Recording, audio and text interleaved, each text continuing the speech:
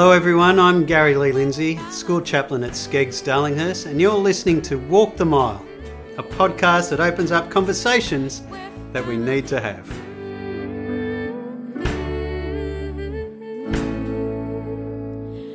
We're family.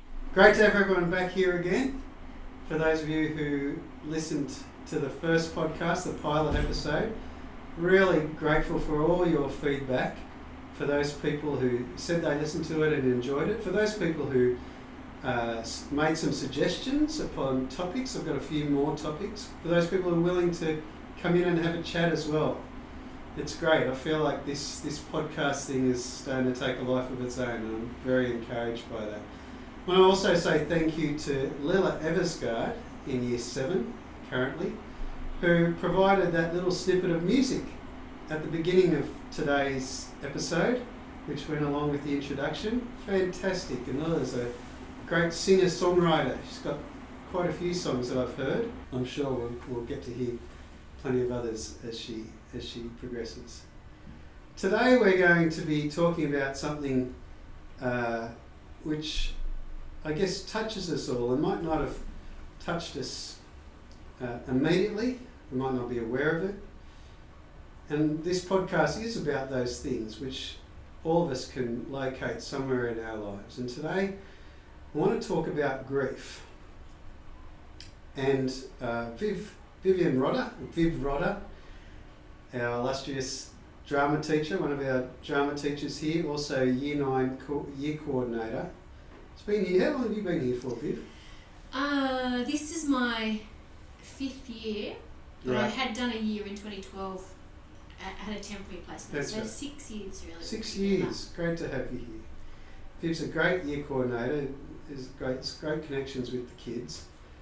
But she raised this issue with me a while ago, saying we need to do something about grief, addressing the grief within a year group. Anyway, why don't you tell us, Viv? Why did you raise it? Yeah. Well, I just noticed, particularly in my role as the year coordinator, there are so many families and so many girls experiencing grief all the time. We have people losing grandparents, aunts and uncles, all kinds of people. Pets as well is a big thing that comes up. And people are really affected by that loss. And it's constant, and I've experienced quite significant loss as well in my own life, and I know how hard it can be to just keep going and putting on a brave face and get through the day. And I was just conscious of the fact that there were lots of students and families who are constantly carrying grief, and I just wanted to I suppose acknowledge them, but also to just put it on the table and say this is something that happens to all of us at one point or another, if it hasn't affected us yet, it most definitely will at some point in our lives. It's unavoidable, isn't it? That's right, and you're right in that in a school community where thousands of people, I think nearly every day I hear of some story. I might not necessarily know the person that's been affected by the tragedy, but there's connections to the tragedy. Or even when you hear people talking about the news, did you hear about that poor kid who died here or whatever? And so we know what it is, but are you saying that we need to have better ways of dealing with it? Is that rather than just talking about it, what are you sort of reaching for? Yeah, I think, and this is in the wider community as well, not just the Skeggs community. I think it's sort of a commonly held belief, I think, that generally as a culture we don't really deal with grief very well, and we don't handle death very well. And I'm just conscious of the fact that I think it's something you and I see and hear people struggle with a lot. Yeah. And so I think people, they do need tools and strategies and support and. What do you think stops people from talking about it? Maybe from your own experience, what might have stopped you from talking about your own experience of grief?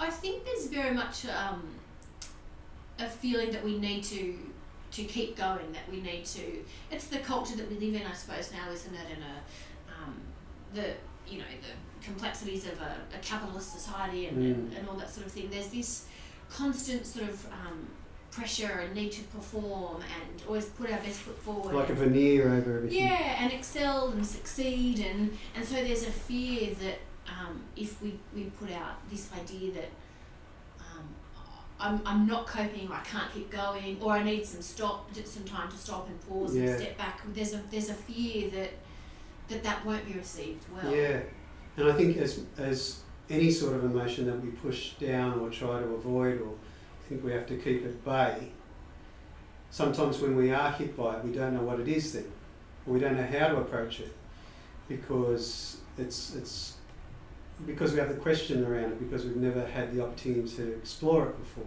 Because it's so unfamiliar. Yeah, and so to give words to it, or to know how to talk about it, I guess sometimes I'll have kids or adults come in here who have had a loss, and they'll cry and they'll say, I just don't know what to say.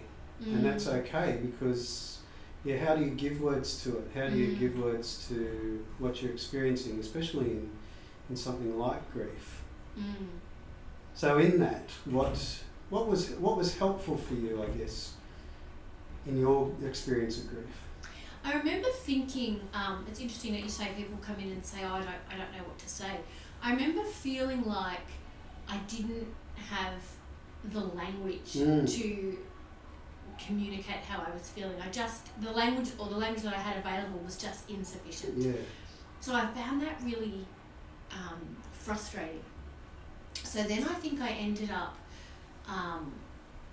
reading books, and the grief and loss in my family was within my family. So there were a lot of people involved, and we were talking to each other. So I suppose we were suggesting books and things to each other. And one book that I found quite good was the Lee Sales book, Any Ordinary Day. I can actually see it on your shelf now.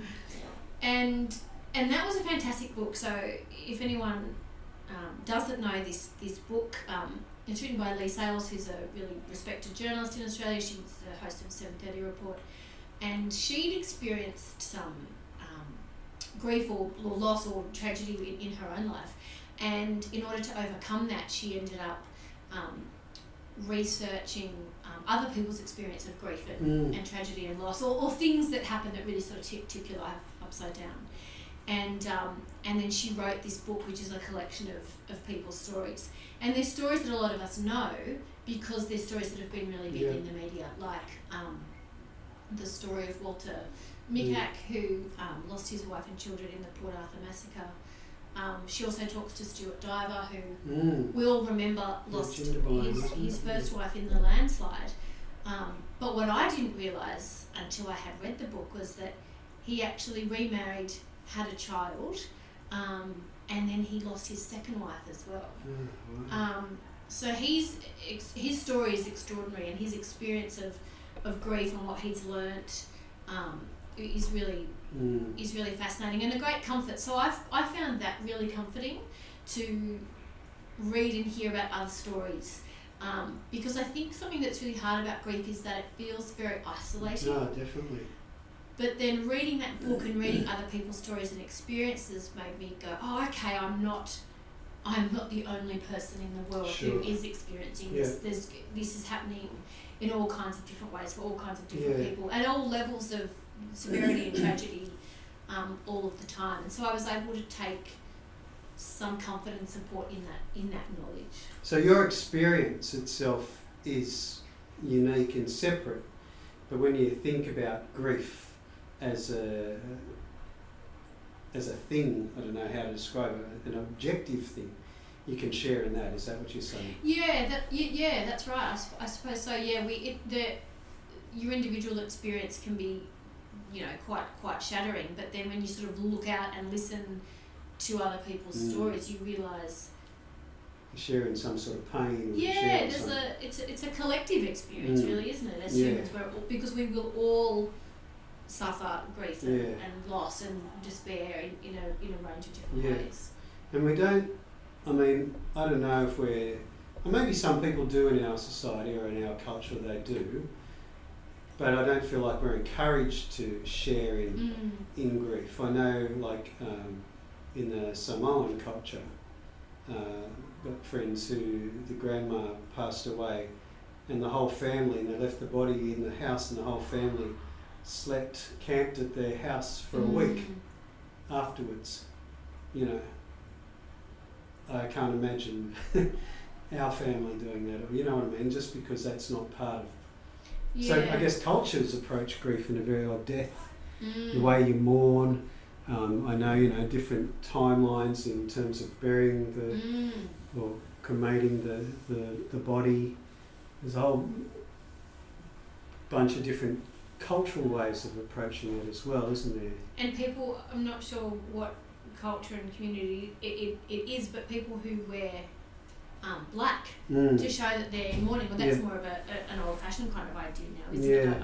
But I remember thinking at the time, that would actually be really useful to signal to people, because it tells the wider community that, okay, there's something going on. You can see as soon as you look at that person, I need to be mindful of that or respectful of that. Yeah. But we don't do that. How do you think so when you're talking about your family experience, so all the other members of your family are grieving as well. How do you deal with other people's grief when you're grieving? Yeah, that's really, really, really hard. And I remember being quite surprised to learn that my grief was, again, quite isolating and separate to everybody else's. And I suppose that's because everybody has their own individual relationship with the person who has gone. So I was sort of surprised by that. I thought, we're all going to do this together. But we didn't, because everybody ebbs and flows with that grief in their own way, in their own rhythm, in their own time. And some people don't like to talk about it at all. Yeah. Some people want to talk about it all the That's time. That's right. And you've got to be respectful of everyone's different responses, which is really, really hard. It is, because it's a lot more to navigate, isn't it? When I'm doing funerals for people, there's a lot of energy that goes into the preparation of the funeral. You know, who's going to speak, someone organising the photo montage, the wake, all that stuff. It's often after the funeral that really sinks in, and then there's, as you say, the dynamics and how do you talk about it, what do we do now, how do we maintain the memory, all of that stuff. But the funeral's a bit like a distraction. Yes. And I'm often having conversations with families after the funeral, more to do with the loss and the grief than pre-funeral. Yeah, because the funeral is a big event that you're trying to put together. Yeah. And you're doing it for that person often, for the deceased, and wanting to make it a memory and wanting to make it an occasion and helpful for people and all whatever people want from it. But then once you've done that, and then the focus does, it's like the person has sort of left, but now what do the remaining people do with this stuff? And the silence sort of becomes deafening. Yeah, very interesting. I often find myself, I don't know if you find yourself talking about this with people in your year group, but in terms of grief, we talked a lot about death. But when you think grief is connected to loss, and I'm often talking to kids about loss in other areas as well. So it might be loss of kids leaving school, finishing year 12. Going off, and they've got a whole bunch of gamut of different emotions going on, and part of that is a loss of the relationships, the structure, a whole bunch of things. Worried about whether they're going to maintain their friendships, next year. So that can be that. It can be the loss sometimes when there's a separation of a family, the loss of the picture that they had of what family would look like.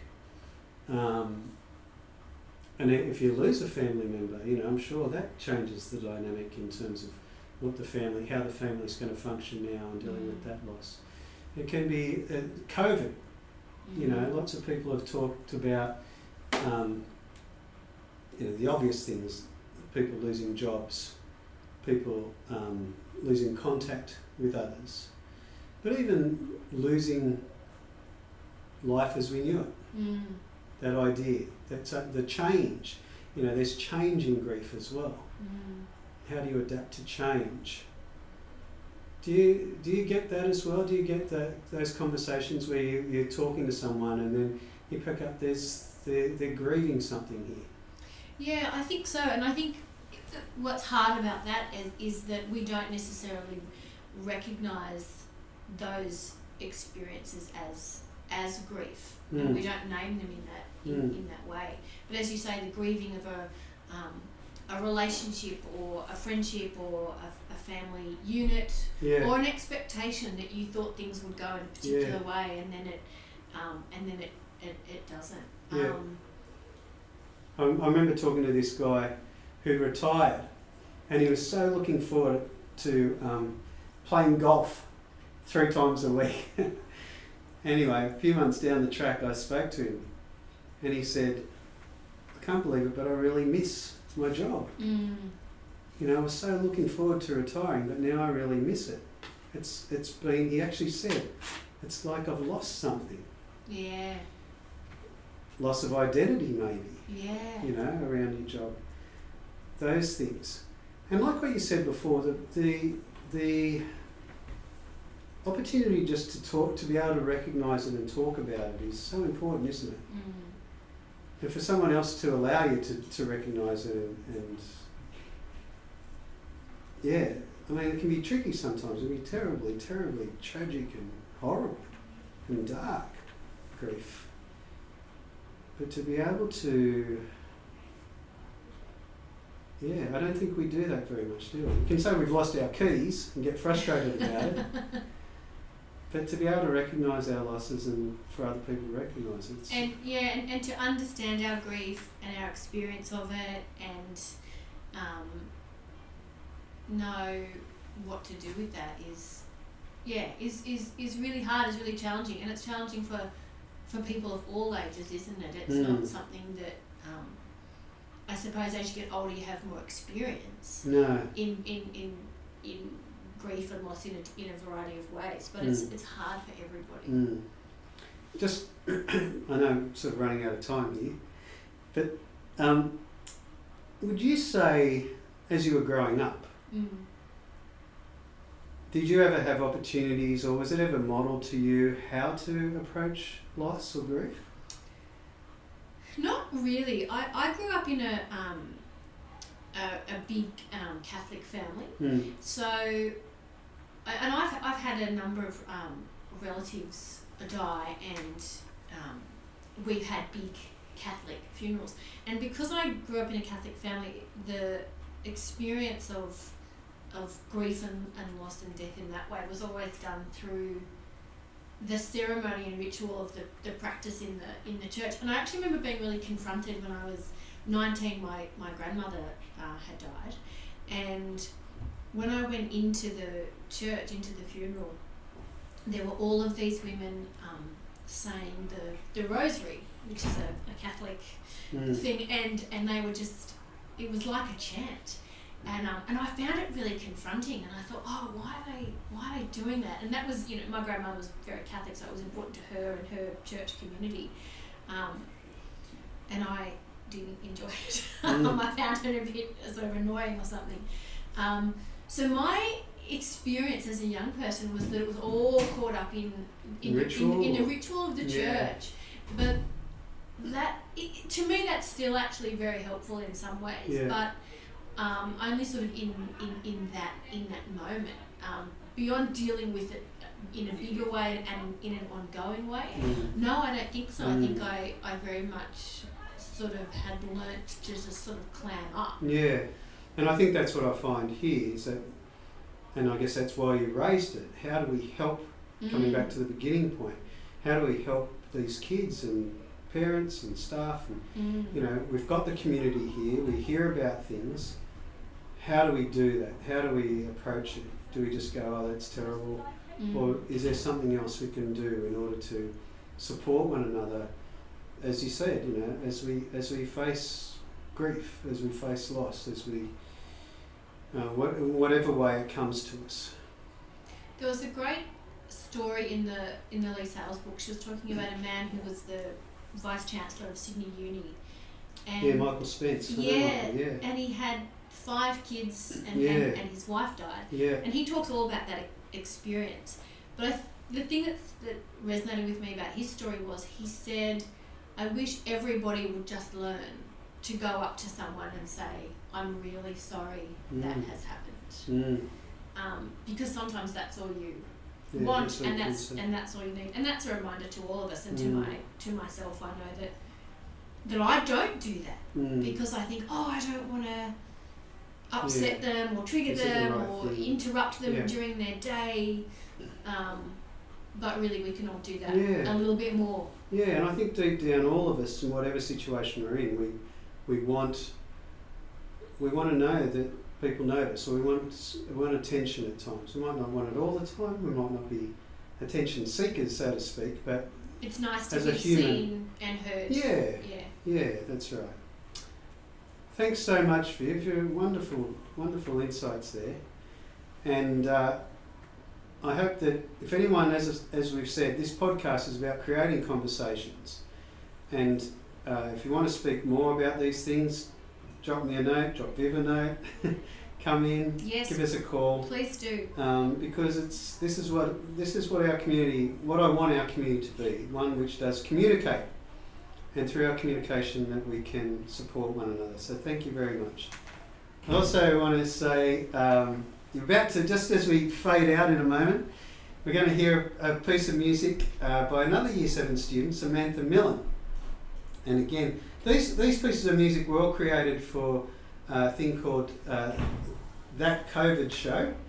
And it was people performing, because we haven't been able to have audiences and gatherings, people performing, being recorded, and those recordings are going to go together at some stage. But these are just short snippets of those things. So thank you very much, Sammy, for providing music for us. Please keep on giving that feedback. I'd like to hear what you have to say. I'm very much up to critical feedback, even negative feedback. Oh, that might be too dangerous. But yeah, look, we want to make this something which is helpful, not just, definitely not to fill in time. We want to make it something that's helpful. So always good to hear what you have to say. Anyway, take care everyone. Love to you all. Be back sometime soon. See you later.